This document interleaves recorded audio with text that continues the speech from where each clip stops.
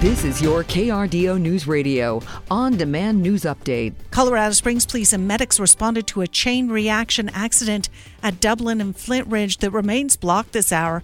Around 11 o'clock last night, a driver hit a light pole. That light pole ended up in the roadway. The driver was the only person in the car and was trapped until getting extricated by firefighters and was transported to a local hospital. Speed and alcohol are considered factors. Moments later, a second crash happened when a car hit the downed power pole. The closure is expected to last until mid-morning, until the signal is reinstalled.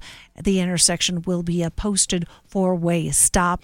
Colorado Springs police are investigating a deadly stabbing in Colorado Springs. Officers were called to the area of South Nevada Boulevard near I-25 Saturday night, and there they found a man unconscious. He was rushed to the hospital but died from his injuries. Police say the death is being investigated as a homicide and no arrests have been announced. Police, meanwhile, searching for a suspect in a shooting. The suspect's known only as Mustang. He's believed to have shot someone at Memorial Park. It happened just after midnight Saturday. According to Springs Police, 3 people were sitting in a car, including the victim, the suspect, and another witness. The suspect allegedly started shooting a handgun, eventually hitting the victim's foot. Both the victim and witness were able to drive away, reporting the shooting to a 7-Eleven clerk. The victim then went to the hospital where police were waiting, and now they're searching for that suspect, Mustang. This is the 4th shooting at Memorial Park in the last year. One of the men credited for stepping in to stop the suspect in the deadly shooting at Club Q is talking about his role for the first time. Navy Petty Officer 2nd Class Thomas James released a statement yesterday from Penrose Hospital where he's recovering from injuries received in the shooting. James said he just wanted to save the family I found during the November 19th shooting at the LGBTQ club. He said he would shield everyone he could from the hate in the world if he could, and sent his thoughts to those killed and injured in the shooting. James is currently listed in stable condition at the Colorado Springs Hospital. Advocates for victims of the mass shooting are calling on a nonprofit fund to give 100% of any money raised directly to those affected. KRDO's Riley Carroll with that. A group that included survivors of the 2016 Pulse nightclub shooting in Orlando made that request during yesterday's event at the Colorado Springs Hotel.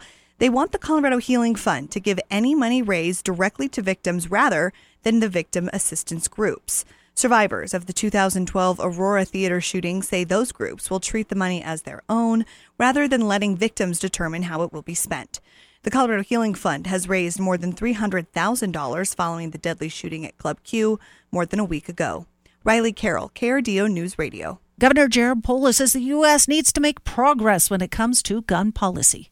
We need to look at all the evidence and the facts and try to make decisions that lead to a safer country. Appearing on NBC's Meet the Press, the Colorado Democrat explained that politicians need to take the best ideas from all sides in order to pass effective legislation.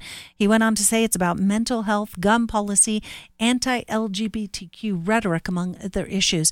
Polis said this is something that should be considered at the national level, but that states should also take a look at their own laws, noting that Colorado's red flag law was not implemented properly in the case of the Club Q suspect.